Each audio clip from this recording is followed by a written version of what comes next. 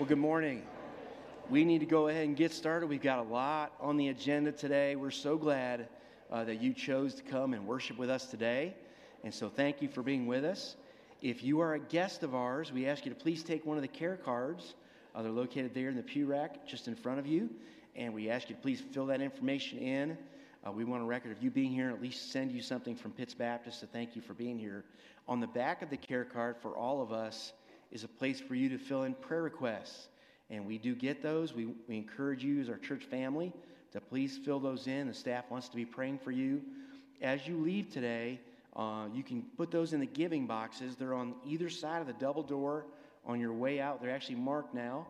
And that's where you can put your offering if you want to do that. But the care cards go in there. And we would appreciate you letting us know that you were here. But thank you so much, and also your prayer request. But thank you so much for being with us today. Thank you to our fellowship committee for our delicious breakfast this morning. It was really good. Thank you so much for that. That was a nice treat. Hopefully you got a chance to fellowship with our church family this morning. Poinsettias can be purchased in honor or in memory of someone. Forms are available in the lobby at the info desk. If you'd like to do that, please go by and take care of that. It's kind of crazy that Christmas is almost here, isn't it? It's upon us. Our Lottie Moon March for Missions is next week, Sunday, December 10th.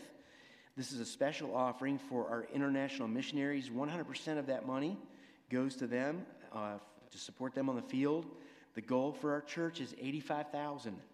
So please pray about what God would have you to give. There are actual prayer guides in the back as you leave today. We encourage you to get one of those. Be praying for specific missionaries each day. And then there's also a special envelope included in that folder. So grab one of those as you leave today.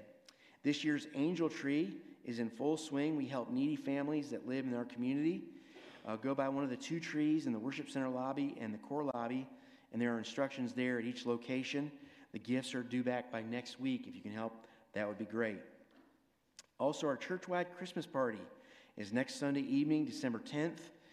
That begins at 5 o'clock. Did I have that right?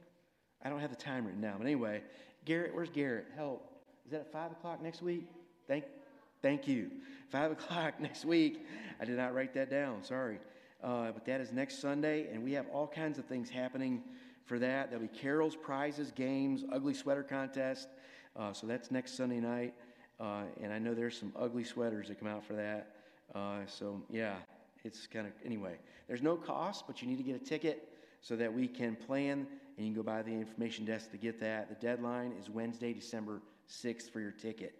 And then there's a ladies' Christmas event entitled In His Provision on Thursday, December the 7th at 6 p.m. in the core. Today is the last day to get your $10 ticket. There is a bingo card of some sort that, ladies, you're supposed to remember to bring. So I'm reminding you to bring your bingo card. Right, Miss Connie? All right. So make sure you have that with you if you come for the event. Also, they're asking for a unwrapped Christmas toy to donate. That would be great, too. Our men's ministry sponsors a Christmas food box project to the needy in our church and also to encourage our widow and widowers. They are collecting perishable food items in the drop boxes in the foyers. We're asking all of our men to help if you can with a $10 offering to cover those costs, and you can turn that in at the info desk. And so a lot of things happening. There is a Christmas event folder called Holiday Highlights, and want to encourage you to go by the tables in the back and get one of those to tell you about all the different concerts and things that are happening. There was just no time to announce those, but there's a lot of different things happening over the Christmas holidays that you want to be a part of here at our church. At this time, we do need to have a matter of business, and that's to vote on our budget. Last week, thank you so much for staying, and thank you to Phil Reel and our finance committee for bringing that presentation last week. Hopefully it helped a lot of you understand kind of where Pitts Baptist spends its money and what we're about here at our church and philosophy. You can tell a lot about a church and a person by looking at their financial page to know where they put their treasure. And so it was good to see you stay last week to hear that presentation. So at this time, we want to ask all of our members if you would stand, and our ushers are coming. They're going to give you a ballot. And as soon as you have your ballot, you may have a seat, and then you can vote on those. So we'll be watching for the last person to get their ballot.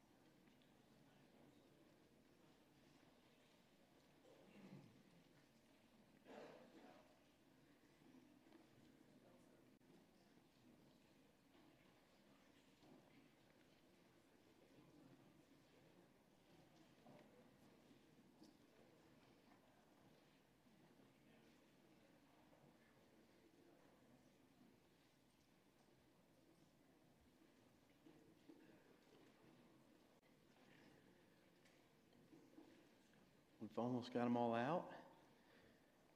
A couple more in the balcony. Once you have filled your ballot in, if you would pass it toward the center, you would do that. And then this middle section up here, if you guys would pass it this way, because you guys are the center section of the balcony, just pass it to your left, my right. And everybody else, if you'll pass toward the center.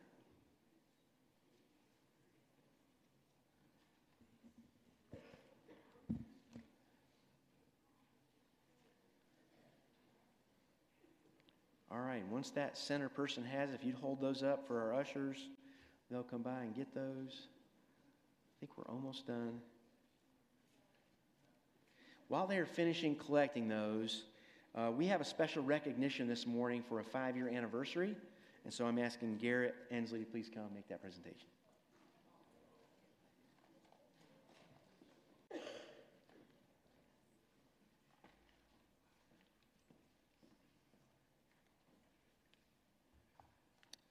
Good morning.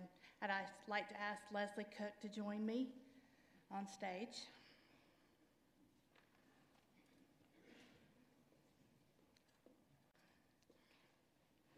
I'm going to put these on so I can see what I wrote.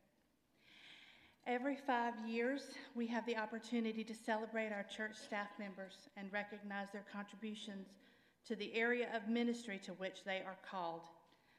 Today, it is my privilege and honor to honor Leslie Cook, one of our incredible ministry assistants. First and foremost, Leslie loves Jesus. She loves her family, she loves her friends, and I want you to know she loves absolutely every one of you. And if you've not interacted with her, I encourage you to do that, and you'll learn that for yourself. She is truly blessed with the gift of administration, and she is quite passionate about keeping the office and its inhabitants organized. She tries. She makes communication a priority in the office, and she's also passionate about getting everyone connected to our church software, Realm. You may have heard about it. And spreadsheets. She is really passionate about spreadsheets. And that's great for me because, y'all, I hate them so much. So she completes me in that fashion. She is absolutely the happiest when she is helping or serving someone through her work and through her other passion, which is missions. She is a tremendous blessing to our church staff, our church family, and to me personally. So Leslie, on behalf of the staff and congregation, thank you for 5 years of faithful service, and I look forward to many more. So.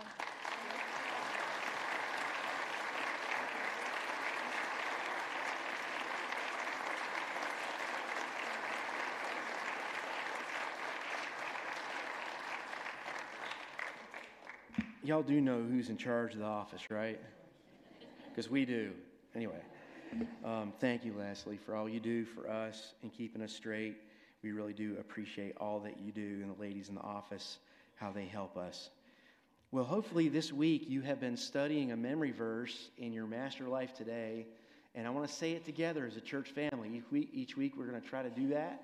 So let's say, starting with the memory verse passage first, and then we'll say the verse. So let's say it together. Mark 12:30.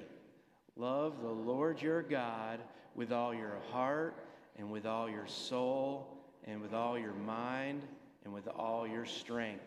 Mark 12:30. Boy, are you all in? That's kind of what we talked about this week, because Jesus was all in. Amen. We're glad he didn't waver and not go to the cross, right? None of us would have received salvation. We need to be all in, and you'll hear more about that. Hopefully in community group, you talked about that this morning, and then Pastor Scott's going to be bringing a message on that this morning. So let's go to the Lord in prayer, and then we'll begin worship together. God, it is good for us to stop a moment and get still before you. And God, we pray that this service today, I know there's been a lot of announcements, a lot of things we've had to take care of in church business. But God, I pray that we would be calm now. We would think about what you want to say to us through music, through the message that you've given to our pastor. And that, God, we would tune in to your voice, and that we would think about you today as we sing and as we listen and participate in this service, God, that it would be about worshiping you today. God, I know there are probably many needs represented in this room. And God, we pray for each of those, and we pray for wisdom, God, that you know, let us know how to handle those situations. God, just be with us in those areas. And this holiday season with Thanksgiving and Christmas, God, I know there are people hurting with loved ones who are not here this year for those holidays. And I pray you'd be with them and give them peace that comes through your Holy Spirit, God. We do thank you for this time of year when we can think about Jesus coming here as a baby, setting aside his godly attributes to some degree and becoming a servant, to becoming a man and living and knowing how we feel. But then also, God, that you sent him to die on a cross that we deserve. And we thank you for that. God, just be with us today in a special way and help us to think about what these holidays, these holy days, really mean. And we ask this in Jesus' name. And all of God's people said, amen.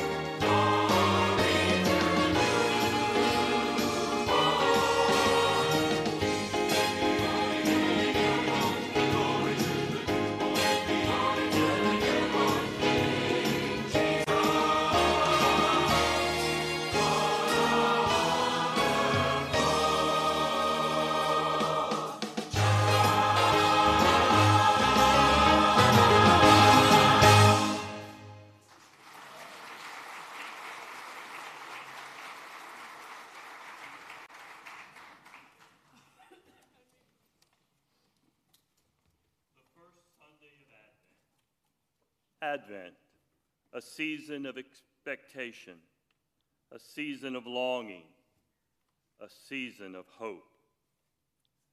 Listen to a prayer from Matthew Kelly an author and motivational speaker from Sydney, Australia.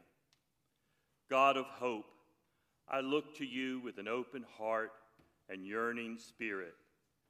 During this Advent season, I will keep alert and awake, listening for your word and keeping to your precepts. My hope is in you. In the book of Genesis, the book of beginnings, we see a dark and troubled world, anticipating the voice and visitation of the Lord God. Genesis chapter 1 reads, "And God said, 'Let there be light.'"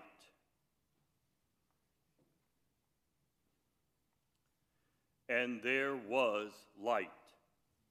On this, the first Sunday of Advent, we too look forward to the voice and visitation of the Lord. We are a people living between the ages, looking back to the first coming of the Lord as the light of men, come to dispel the works of darkness, as the shepherds come to seek the lost sheep of Israel, as the King of Kings come to reign over his people. And we are a people looking forward to his second coming, when we will once again visit a world of darkness and speak light. Today, as we begin to prepare our hearts for his advent, his coming, will you ask him to shine his wonderful grace into the dark places of your life, to be your light, to be your shepherd, and to be your king?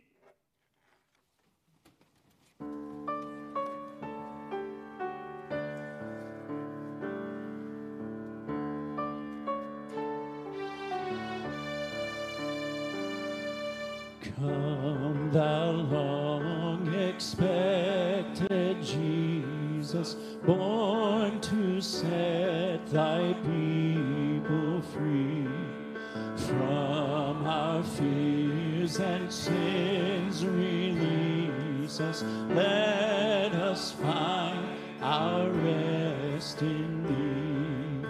Israel's strength and consolation, hope of all the earth, thou art, dear desire of every nation, joy of every longing heart.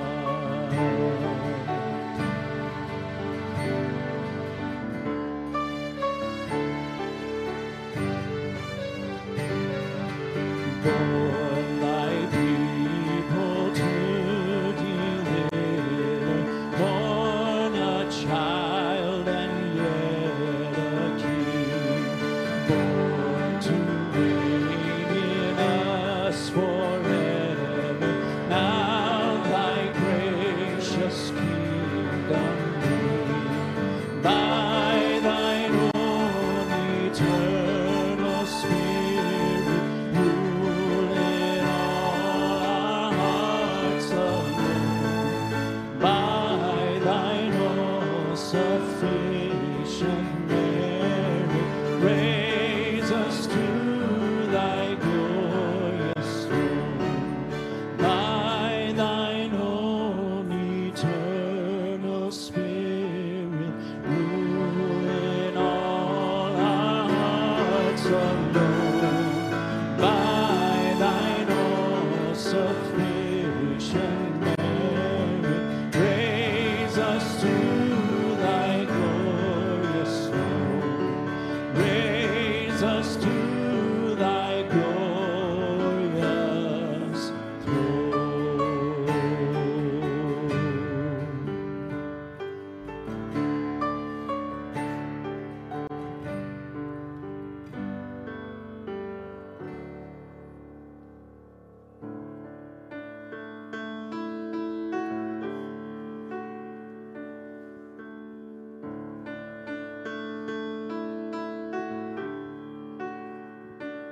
In the darkness we were waiting, without hope, without light.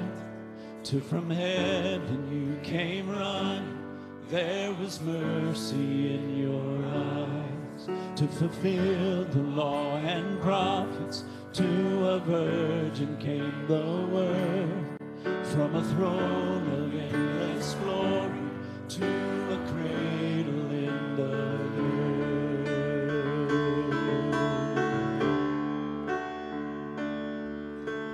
Praise the Father, praise the Son, praise the Spirit, three in one.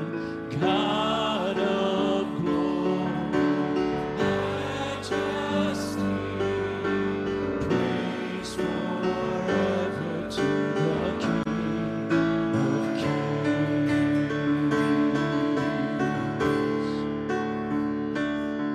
To reveal the kingdom come and to reconcile the lost, to redeem the whole creation. You did not despise the cross. For even in your suffering, you saw to the other side. Knowing this was our salvation, Jesus for our sake you died.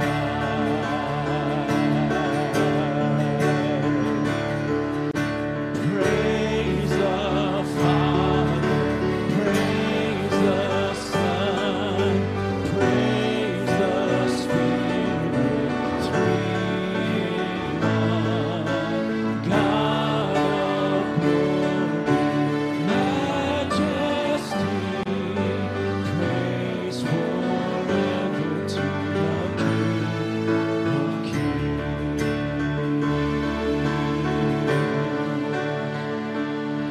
In the morning that you rose, all of heaven held its breath, till that stone was moved for good, for the Lamb had conquered death.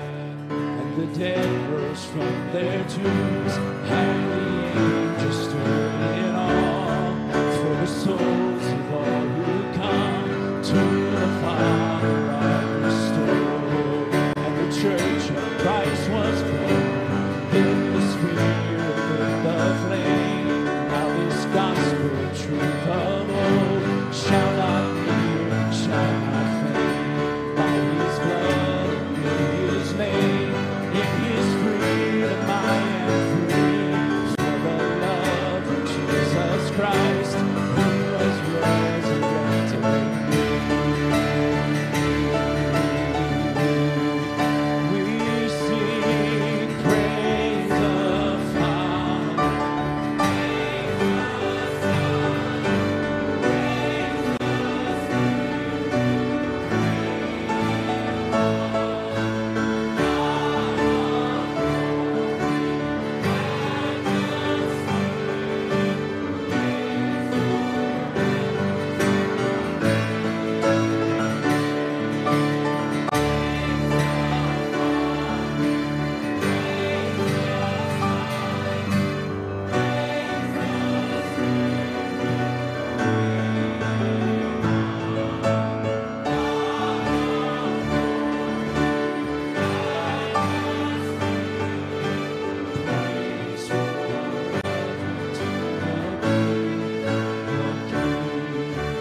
praise forever to the King of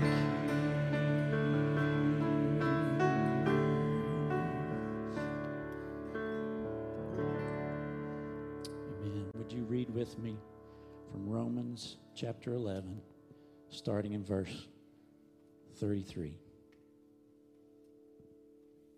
Oh, the depth of the riches and wisdom and knowledge of God. How unsearchable are his judgments and how inscrutable his ways.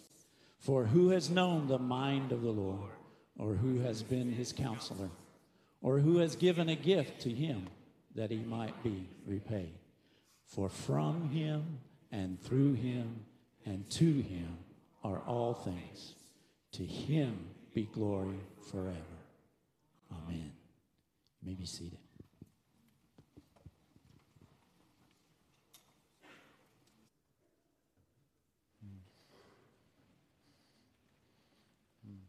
Amen. Thank you, choir. The scripture verses this morning, all of them have been through our study this week. Week 1 in your study of Master Life. I trust you recognize those verses well. Find Mark chapter 12 in your copy of the scripture this morning. Mark chapter 12. We're going to talk about being all His. That was our theme for week 1. Being all His.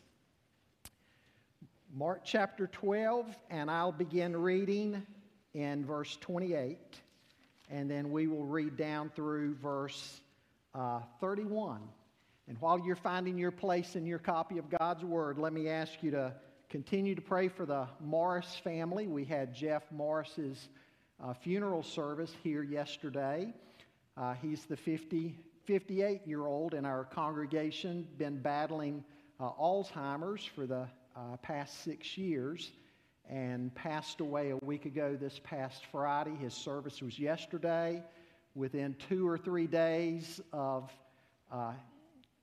Jeff passing away, his wife Trina, she got word her mother in Florida also died. And so pray for Trina and her son Michael and daughter Christine. Pray for this whole family as they're going through a tough time this holiday season. Stand for the reading of God's Word, please. Mark chapter 12, beginning in verse 28. One of the scribes came up and heard them disputing with one another, and seeing that he answered them well, asked him, which commandment is the most important of all? Jesus answered, the most important is, hear, O Israel, the Lord our God, the Lord is one. And you shall love the Lord your God with all your heart and with all your soul and with all your mind and with all your strength. The second is this, you shall love your neighbor as yourself. There is no other commandment greater than these. Let's pray together. Father, we thank you for week 1 in our study of Master Life. And we pray that each week that you would speak to us through the individual study, the small group study, the worship time. Lord, thank you for what you have called us as a body of believers, both to be and to do. And I pray that we would be found faithful.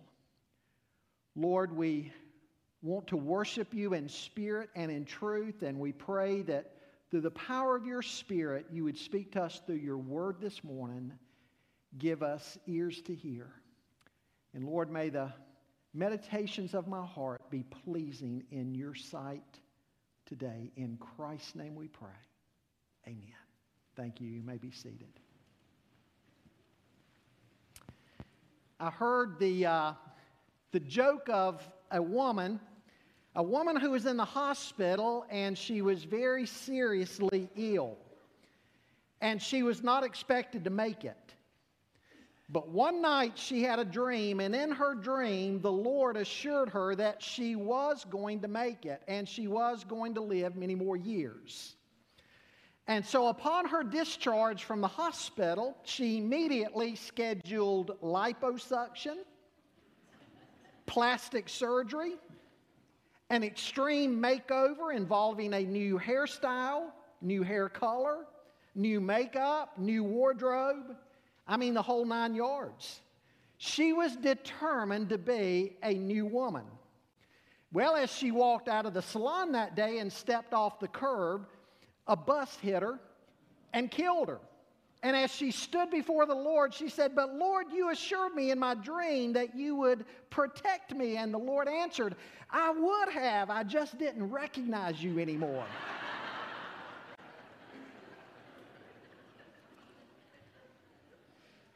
I'd say there was a woman who had misplaced priorities. She put her focus in the wrong place.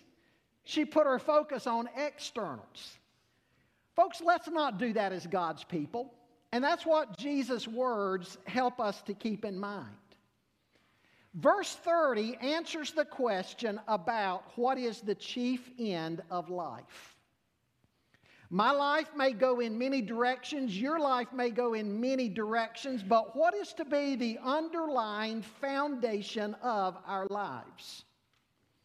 In week 1, our study this week was entitled Being All His.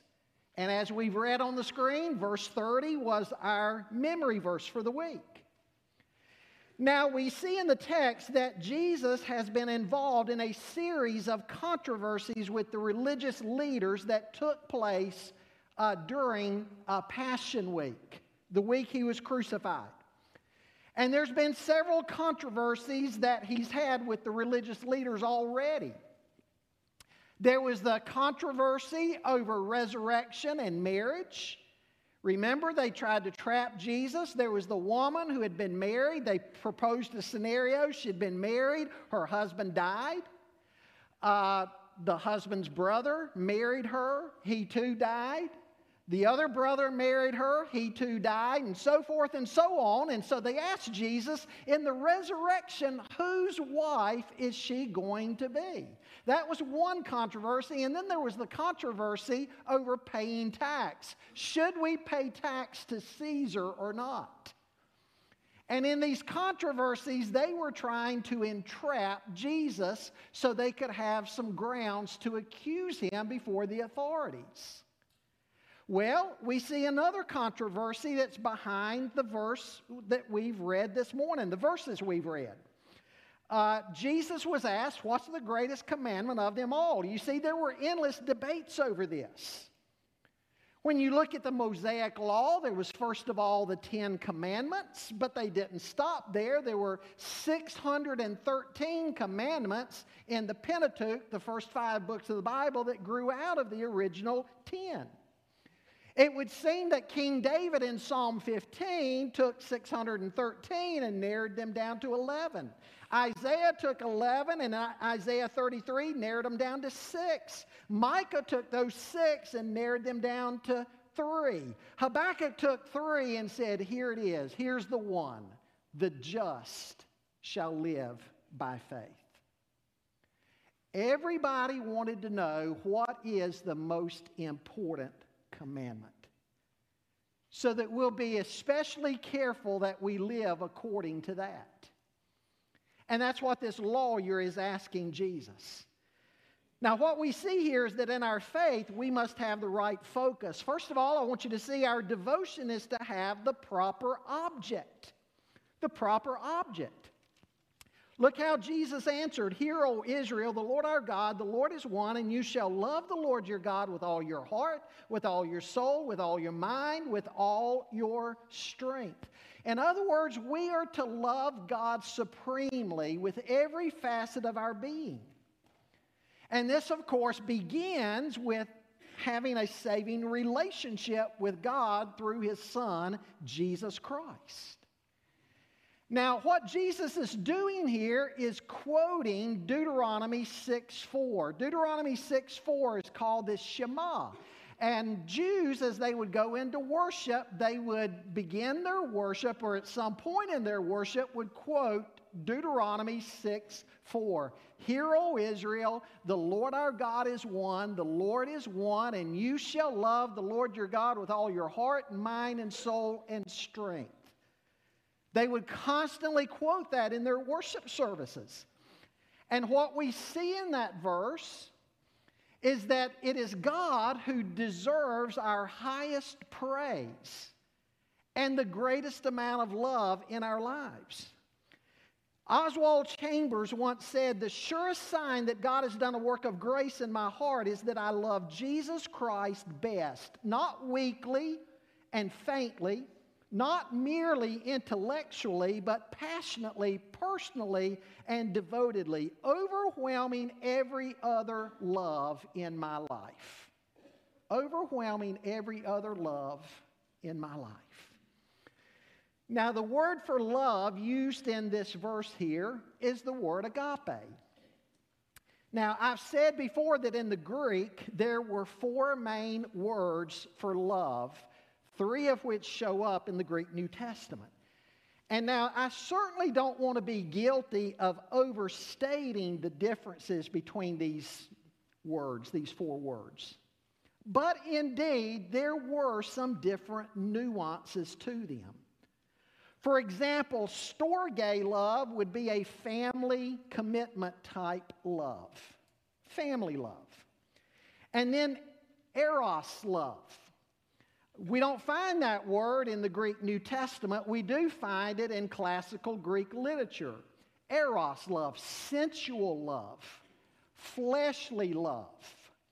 And then there was phileo love, a very popular word in the New Testament, brotherly love, and finally there's agape love, sacrificial love. Now, phileo love is good, brotherly love or friendship love, but it's not quite as deep or great as agape love. You'll recall in Ephesians 5:25, Paul said, "Husbands, love your wives even as Christ loved the church and gave himself for her." The word used there is this word agape love. And you hear what Paul is saying there, that we're to love our wives that way, and he emphasizes the meaning of the word, the sacrificial nature of the word, by saying, even as Christ loved the church and gave himself for her. Agape love is a sacrificial giving type love, where you're able to look at the other person and meet their need. Love them even if it means sacrificing what you want or what you need for their benefit. That's the word agape. And you know, that's the type of love that really seems to me to stand out in all of the great Bible characters. They loved God that way. I mean, I think of Daniel as a young man in captivity taken to Babylon. And of course, Nebuchadnezzar is trying to make a Babylonian disciple out of Daniel and his 3 friends. And Nebuchadnezzar and his officials are trying to change everything about them.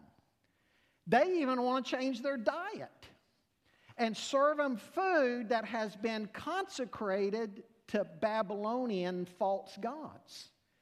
And the Bible says that Daniel purposed in his heart that he would not defile himself in that way. Why would he do such a thing? Because of the way he loved God. How about Abraham? I mean, think of Abraham finally having that son of promise, Isaac. And there in Genesis 22, God calls him to go and sacrifice Isaac. God was testing Abraham to see if he loved him more than he loved his son Isaac. And so what does Abraham do? He travels to the mountain where God's shown him to take Isaac, and he's getting ready to sacrifice him, and God stops him. Why in the world would Abraham go through with something like that, to sacrifice the son that he and his wife Sarah have been waiting on for so many decades? Because of the way he loved God. I mean, you could really include all of the saints of God that are recorded in Hebrews 11, the roll call of faith. And the type of faith, costly faith that they had, and the things that they did because they loved God. This type of love stands out in all of the great Bible characters. The word love, agape love, highlights that what the Lord is telling us here is that we are to have a relationship with Him. In other words, we don't just check off boxes in some kind of religious code. We are to have a love relationship with God made possible because His Son Jesus bore our sins on the cross and opened the way to a relationship with God. And how do we know when we have loved God? Because we follow Him. We obey. Jesus said, "Why do you call me Lord and do not even do the things that I say?" If we truly love God, we're not going to want to squander our lives away or give our lives to things that break God's heart. Now, bringing in some of the individual days' lessons from this week, there are some things I want to point out that should make it easier for us to think about loving God this way. The writers, Matt and Allison Willis, they made it clear that we need to understand God from the overall storyline in the Bible. Because you see, a lot of people get the idea that God is simply out to smack you down. And this makes it real easy for people, some people, to fear God, which we are to fear Him with that healthy respect. But people who just have the image of God, that God's up there waiting to smack them down, they have trouble or they have a great deal of difficulty loving God. And yet, as the writers pointed out this week, the storyline of the Bible is that God is a redeeming God. And why is He such a redeeming God? Because He loves us. He's the God that went looking for Adam and Eve even after they had sinned. Paul said in Romans 5, while we were yet sinners, Christ died for us. Not when we deserved His love, because we could never reach that benchmark that we deserve it.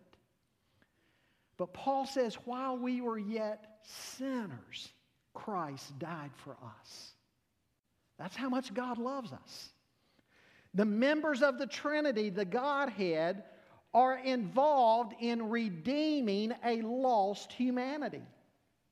John in 1 John 4 says God is love. And God created man in His image. We are to be image bearers. And God is the all-wise God. We read that out of Romans 11, that He's the all-wise God whose counsel is perfect. And He loves us. We see Jesus' interactions with His disciples even when they disappointed Him, even when they failed Him, yet He loved them. Everything we see about God in the Bible paints the picture of a God who has worked in many ways through the Old and New Testaments to love His people and to reach out to those who don't know Him, to draw them in, to save them. Yes, He's holy and righteous. And yes, He will judge sin and unbelief. But He's also loving. In Isaiah chapter 6, what did Isaiah see? Isaiah saw God high and lifted up, and the train of His robe filling the temple, and the seraphim were flying around the throne of God, crying out, "Holy, holy, holy is the Lord God Almighty." God is holy, and Isaiah was deeply concerned about his own sin. But when God cleansed him, what did God say? "Who will go for us?" And Isaiah said, "Here I am, send me." What's the point I'm making? This God who is perfectly holy was wanting to send Isaiah to others with His message. God wants to communicate. Why? Because He loves us. He desires a relationship with His people. Right after John 3:16, what do we read? For God did not send His Son into the world to condemn the world, but to save the world. And yes, as that passage goes on to point out, there will be judgment and condemnation for the one who does not believe. In fact, the Bible says there, such a one stands condemned already, for they've not believed in God's only begotten Son. But again, the point is, the reason God sent His Son is so that such an outcome could be avoided. He sent His Son to save, to redeem. Why? God so loved the world that He gave. We need to understand what a loving God we have. And this loving God is inviting us into a love relationship with Him. And understanding His nature, that He is a loving God and desires a relationship with Him, ought to mean that we desire to seek that. It's like we talked about Wednesday night as we started studying together the book of Hosea. The book of Hosea could really be entitled, When the Local Preacher Marries the Town Hooker. I mean, that's what the book of Hosea is about. Because God commands Hosea to go and marry a prostitute. The prostitute, Gomer. I mean, it's bad enough she's a prostitute. Her name's Gomer. I guess she grew up in Mayberry or something. But God's prophet is to go and marry a prostitute. Now, why in the world would God command His prophet to do something like that? Because the marriage was to be an illustration of God's relationship with His people. His people were like Gomer, who constantly step out on Him and chase other gods, chase other lovers, and yet God still loves His people. He told Hosea to go and take Gomer back, even after she had broken the marriage covenant. You know, marriage is used a lot in the Bible to describe the relationship between God and His people. And so as Hosea went after Gomer and bought her back, he literally had to buy her back after she had sold herself repeatedly into prostitution. And the analogy being made, God pursues His bride, His people, despite the fact that we've committed spiritual adultery against Him. Now, if that doesn't say something to you about God's love and the depth of God's love, I don't know what will. I'm simply trying to get you to see what the Willises wanted to communicate in week 1, that knowing God's nature should make us want to know Him and be His. Jesus says here that we're to love God with all of our heart. We could say maybe this refers to our emotions. Emotions aren't bad. Somebody comes to church and says, you know, we need to be quiet and stoic. Well, that's okay if that's how you worship. Other people like to be more expressive. We're to love God with our emotions. We're to have a warm heart towards God. We're not to have a cold, dead orthodoxy. He also said we're to love God with all our soul. Now, as I put in your notes for your community group lesson this morning, that refers, of course, to the spiritual side of life, but there's yet another nuance to that word also. It's the word psyche, which refers to it being the seat of our desires, our feelings, our affections. We're to love God with our desires, our feelings, our affections. The world has this so upside down. Marketing and advertising appeal to our desires. The world is fixated on certain kinds of desires and carrying out those desires. The world wants you to satisfy your fleshly desires any way you want to. But what the Lord is talking about here is that God is to be our chief desire. If God is our chief desire, then all other desires and affections can't help but be affected and changed. One area where we see these desires could be in prayer, for example. James and John both wrote about this, and there's an application here for us. James 4 says, one of the reasons we may not see prayers answered is because our prayer request may be centered upon our worldly desires and lust. And God's not going to honor that kind of praying. John in 1 John 5, though, tells us that when our desires, our affections are on God, and that comes out in our praying, that we're praying according to the will of God, we can be assured that we have God's answer for our request. And so you see, when we're loving God with all of our psyche, all of our soul, our will, our desires, our affections, this will drive all of our other affections and desires to be Christ-honoring. And again, it comes down to the relationship that we have with the Lord. If the relationship is in order, He will help us to put everything else about life in proper order. You know, too many people are trying to start from the vantage point of what can I do for God? And they come up with a checklist, and then they try to accomplish that checklist in their own strength. But what the Scripture is inviting us to do is, first of all, have the right relationship with Him. A loving relationship with Him. We put the attention there. We put the focus there. And when we have the right relationship, the right love relationship with Him, then He's going to direct us to do everything else according to His will.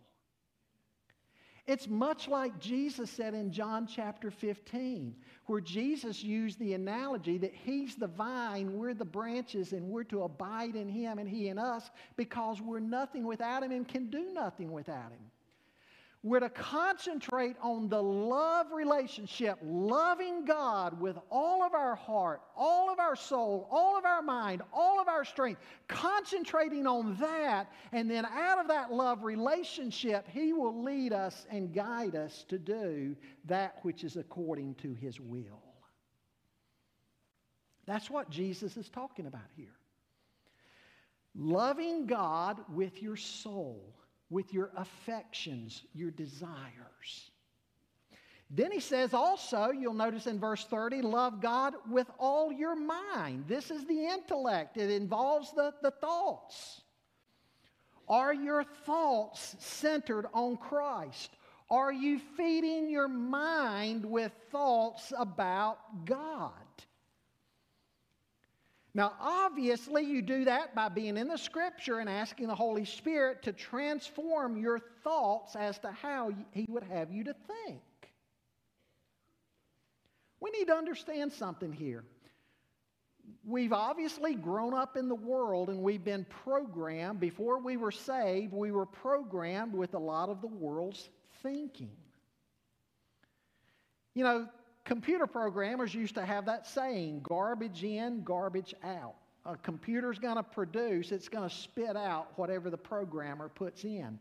And we've grown up in the world and with the thinking of the world, and that's what comes out. But as Christians, our thinking, our mind is to be transformed. The Holy Spirit wants to take the Word of God and renew our thinking. That's what Paul's talking about in Romans 12:2. Our thinking is to be renewed. And when our thinking is renewed that way, we're thinking more in accordance with how God would have us to think. Our thinking glorifies Him. Can you say you're loving God with your mind this way? How are we going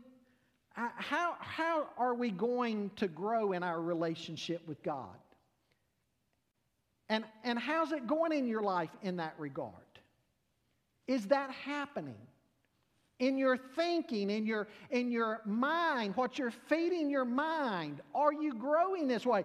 Somebody says, well, Pastor, that just sounds like you're talking about cramming your head with a lot of information. Well, you know, that's where it starts. You got to cram your mind with God's Word and Christian thinking and Christian literature. You got to do that. But the goal in cramming your mind with God's Word is so that your mind will be renewed, which will affect your conduct. We've got to put Christian knowledge, Christian thinking in our mind, not just for the sake of knowledge alone, because knowledge alone puffs up, as Paul told the Corinthians. But we feed our mind with the right stuff that our thinking is renewed and our conduct will be changed. That's what we're to be doing. And you know what? In this regard, we've got so many distractions in the world today, don't we? When I read some of the things early Christians wrote, it astounds me what deep, rich thinkers that they were. But they didn't have computers and TV and all this stuff that distracts us. They were incredibly disciplined with their minds. And folks, this is a challenge for us today. I realize this in the type of world that we live in because we've got so much hitting us. But we've got to discipline ourselves to feast on God's Word, to read Christian classics, to put things into our minds that are going to shape our minds the way God wants our minds to be shaped. And again, are you doing this? What are you feeding your mind day in and day out? Are you in Scripture? Are you memorizing? I'm glad we have a Scripture memory verse for each week that's going to be a key verse. That ought to be a way of life for us, memorizing Scripture, putting that into our minds. Biblical thinking. Are we feeding our minds this way? Or are we just simply putting in all the garbage in the world? Folks, as believers, we've got to be careful what we feed our minds. We've got to be disciplined in that. It matters because Jesus said you and I are to love God with all of our minds. In the back of the book, the appendix in the back of the book, the writers recommend, if you want to dive into this a little more deeply, they recommend a great book, J.I. Packer's book, Knowing God. It's a classic. Great book. A couple of years ago, I took 4 men in our church. We were meeting together on Tuesday nights and reading and studying through that book, Knowing God. Get classics like that and feed your mind with stuff like that. Love God with all of your mind. Jesus also said here, love God with all your strength. Here we have the body. Jesus is talking about things that involve your physical body. Remember, Paul in 1 Corinthians 6 says that our bodies are the temple of the Holy Spirit. It matters what you and I do with our bodies. Do we take care of the body? Now, we don't want to have the fanaticism that a lot of people in society today have, but on the other end of the spectrum, we do want to take care of our body because if we don't, it's going to hurt us all the way around. If you hurt your body to where physically you're not able to do stuff, that's going to impact the ministry that you're going to be able to be involved in. You're not going to be able to be involved in ministry maybe because you become so healthy and you can't do anything. So we need to take care of our bodies. We need to eat right, sleep right, exercise right at the right level. We need to take care of our bodies so that we don't limit our Christian service. So what is Jesus saying here in verse 30? He's saying in all facets of your life and my life, in all facets of our life, we're to be focused on loving God. And breaking down these areas, you can ask yourself, am I doing that in each of these areas? And you know who the model is here? The model is none other than the Lord Jesus Christ himself. Listen to what Luke tells us at the end of Luke chapter 2, verse 52. It's talking about the boy Jesus as he grew up. It says, and Jesus increased in wisdom and in stature and in favor with God and man. Jesus was growing in these areas. He's the model here. He's the model. He grew spiritually, he grew physically, he grew emotionally, he grew socially. That's how we're to love God. A second thing I want you to see with me this morning, our devotion is to have the proper outcome. It's to have the proper outcome.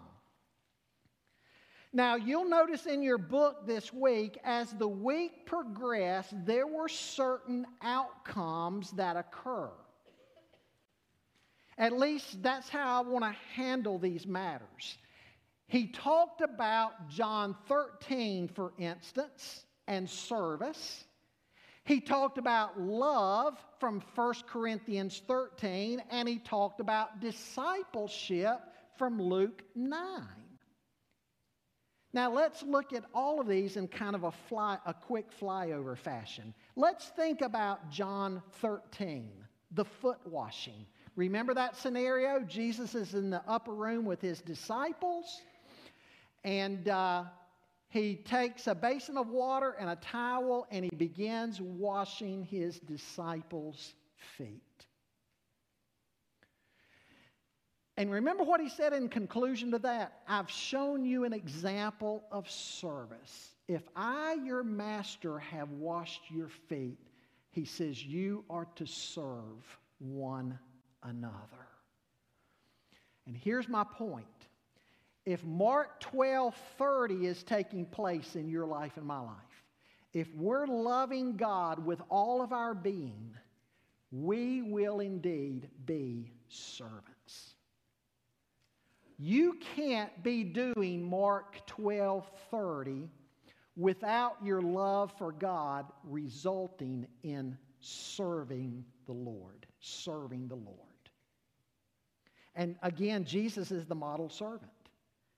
And so if I'm loving Him like I should and being conformed to the image of Christ more and more in my life, I will be a servant. We are saved by grace, but we are also saved to serve. We are not saved by service. We are saved by grace, but we are saved to serve.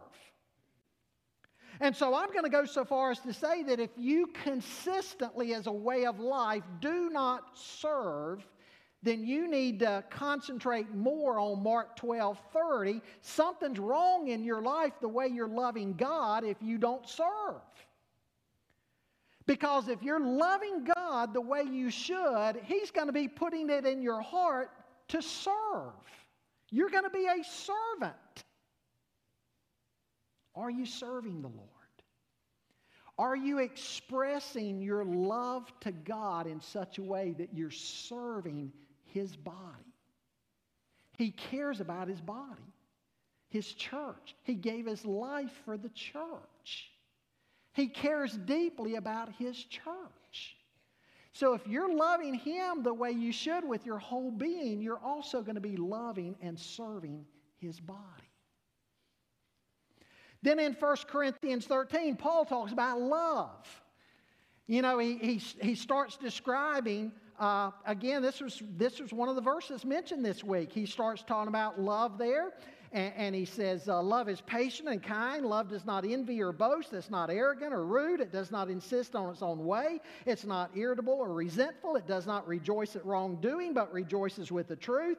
Love bears all things, believes all things, hopes all things, endures all things. Love never ends. Paul's saying that's what love looks like in action. And so again, if you're not growing in your love, becoming more like what the Bible says it should be, then again you need to go back and give more attention to Mark 12:30, developing the love relationship with Him. We can't claim that we are truly encountering Jesus in salvation and Christian growth if the relationship with Him is not changing us in any way. In fact, John is going to be so bold in 1 John to say, if you don't love the way God would have you to love, if you don't love the brethren, it's because you're still walking in darkness and don't even know the Lord. John says it's as simple as that. Are you loving? Is your love for God resulting in loving others the way He would have you to love them? The way He loves them. Is that happening in your life? That should be a result of the love relationship with Him. And then what did Jesus go on to say Himself here in Mark chapter 12, verse 31? Jesus talked about this. You shall love your neighbor as yourself. Now, Jesus is not promoting self-love because we tend to love ourselves anyway. We take care of ourselves. We protect our lives. Jesus is simply saying, love others the way you already love yourself. You're already pretty good at loving yourself. And so you're to love others this way. Love your neighbor as yourself. If you're loving him the way you should, you'd be loving your neighbor as yourself. Is that happening in your life? Again, is the vertical relationship, Mark 12:30, is that vertical relationship changing you on the horizontal relationship level? In every area of your life, it should be. And then the writers this week also wanted us to look at Luke chapter 9. Look at Luke chapter 9 with me for a minute. Luke chapter 9, and beginning there in verse 23, I want to pick up reading. Jesus said to them all, if anyone would come after me, let him deny himself and take up his cross daily and follow me. For whoever would save his life will lose it, but whoever loses his life for my sake will save it. For what does it profit a man if he gains the whole world and loses or forfeits himself? For whoever is ashamed of me and my words, of him will the Son of Man be ashamed when he comes in his glory and the glory of the Father and of the holy angels. But I tell you truly, there are some standing here who will not taste death until they see the kingdom of God. Are you being a disciple and counting the cost and following him, confessing him, and losing your life for his sake, so to speak, putting him first? Discipleship, following his lordship. You see, folks, there is no such thing in the New Testament as being called to simply ask Jesus to be your Savior without also surrendering to his lordship. Let's be clear on that. We cannot say, Lord Jesus, save me, forgive me, but from that point on, leave me alone. I have no intention of following you. I'm going to still be on the throne of my own life. I just want you for fire insurance. There is no such category. Can we be clear on that? Being saved means we are to follow him. He is Lord. He's Lord. The Willises quoted Dietrich Bonhoeffer, who said, when Christ calls a man, he bids him come and die. Come and die. So you see what I'm saying? Under point number 1, it addressed the vertical relationship, how we love God. Growing in that. Under point number 2, if we're doing that one, then it's going to be the right outcome. We're going to be serving like we should. We're going to be loving like we should. And we're going to be counting the cost of being a disciple and following him as Lord. Those will be indications, measuring marks, if you will, of whether or not we're really developing the love relationship. Is that relationship in order? Because that love relationship is going to drive everything else.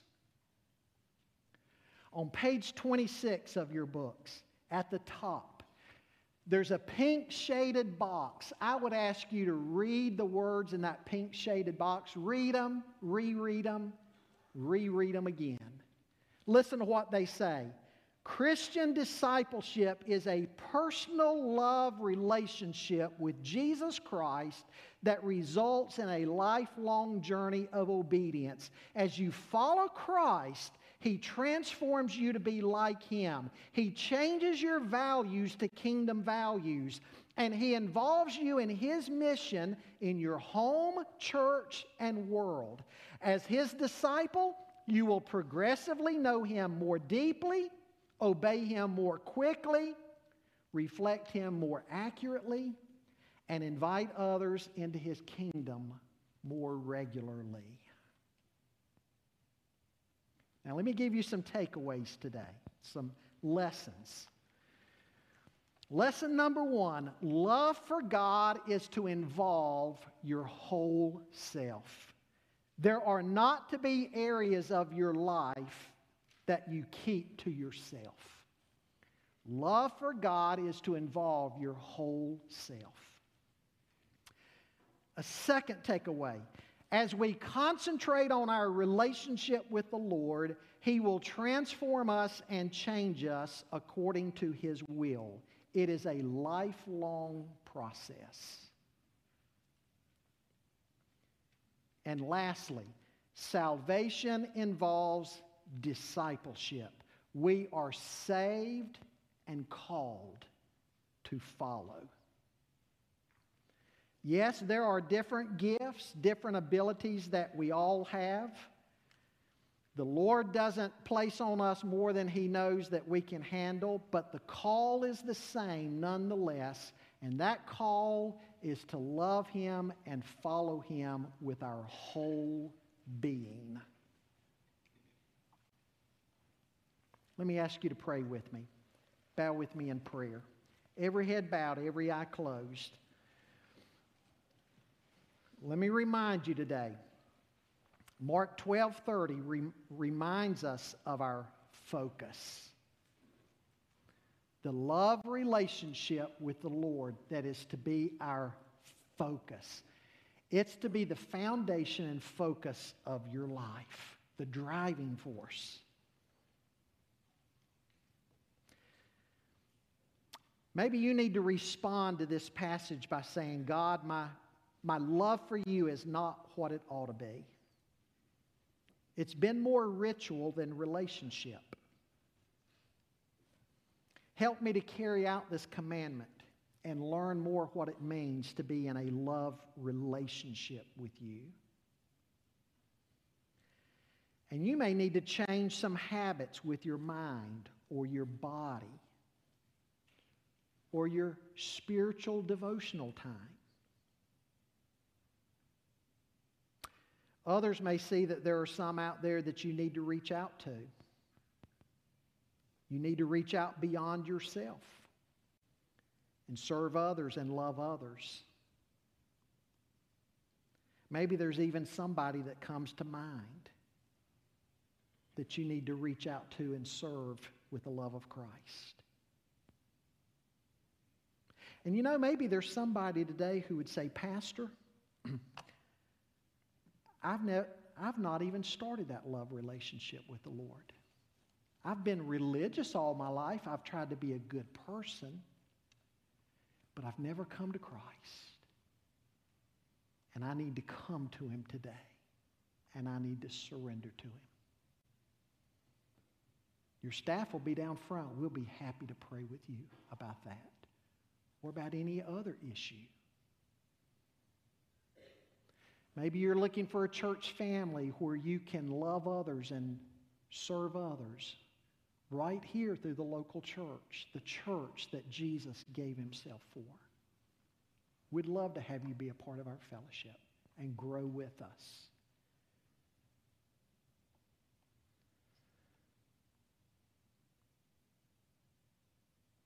Father, I pray that Mark 12:30 would become entrenched in our hearts and minds and would be a way of life. That we would be growing in that love relationship with you where everything is surrendered to you. Every facet of our being is grounded in you and getting to know you and loving you more.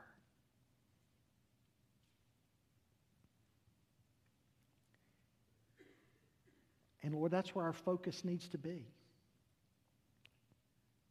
Not on simply trying to come up with things on our own that we can do for you, but developing the love relationship and out of that, obeying your voice to do whatever you call us to do. We thank you for this study that we're beginning over the next 12 weeks. In community groups and in worship and in individual study time. Lord, use this time to grow us, to change us. That we would be the body of people in a lost and dark world that you would have us to be. So that we can be the salt and light you've called us to be. In Christ's name we pray. Amen.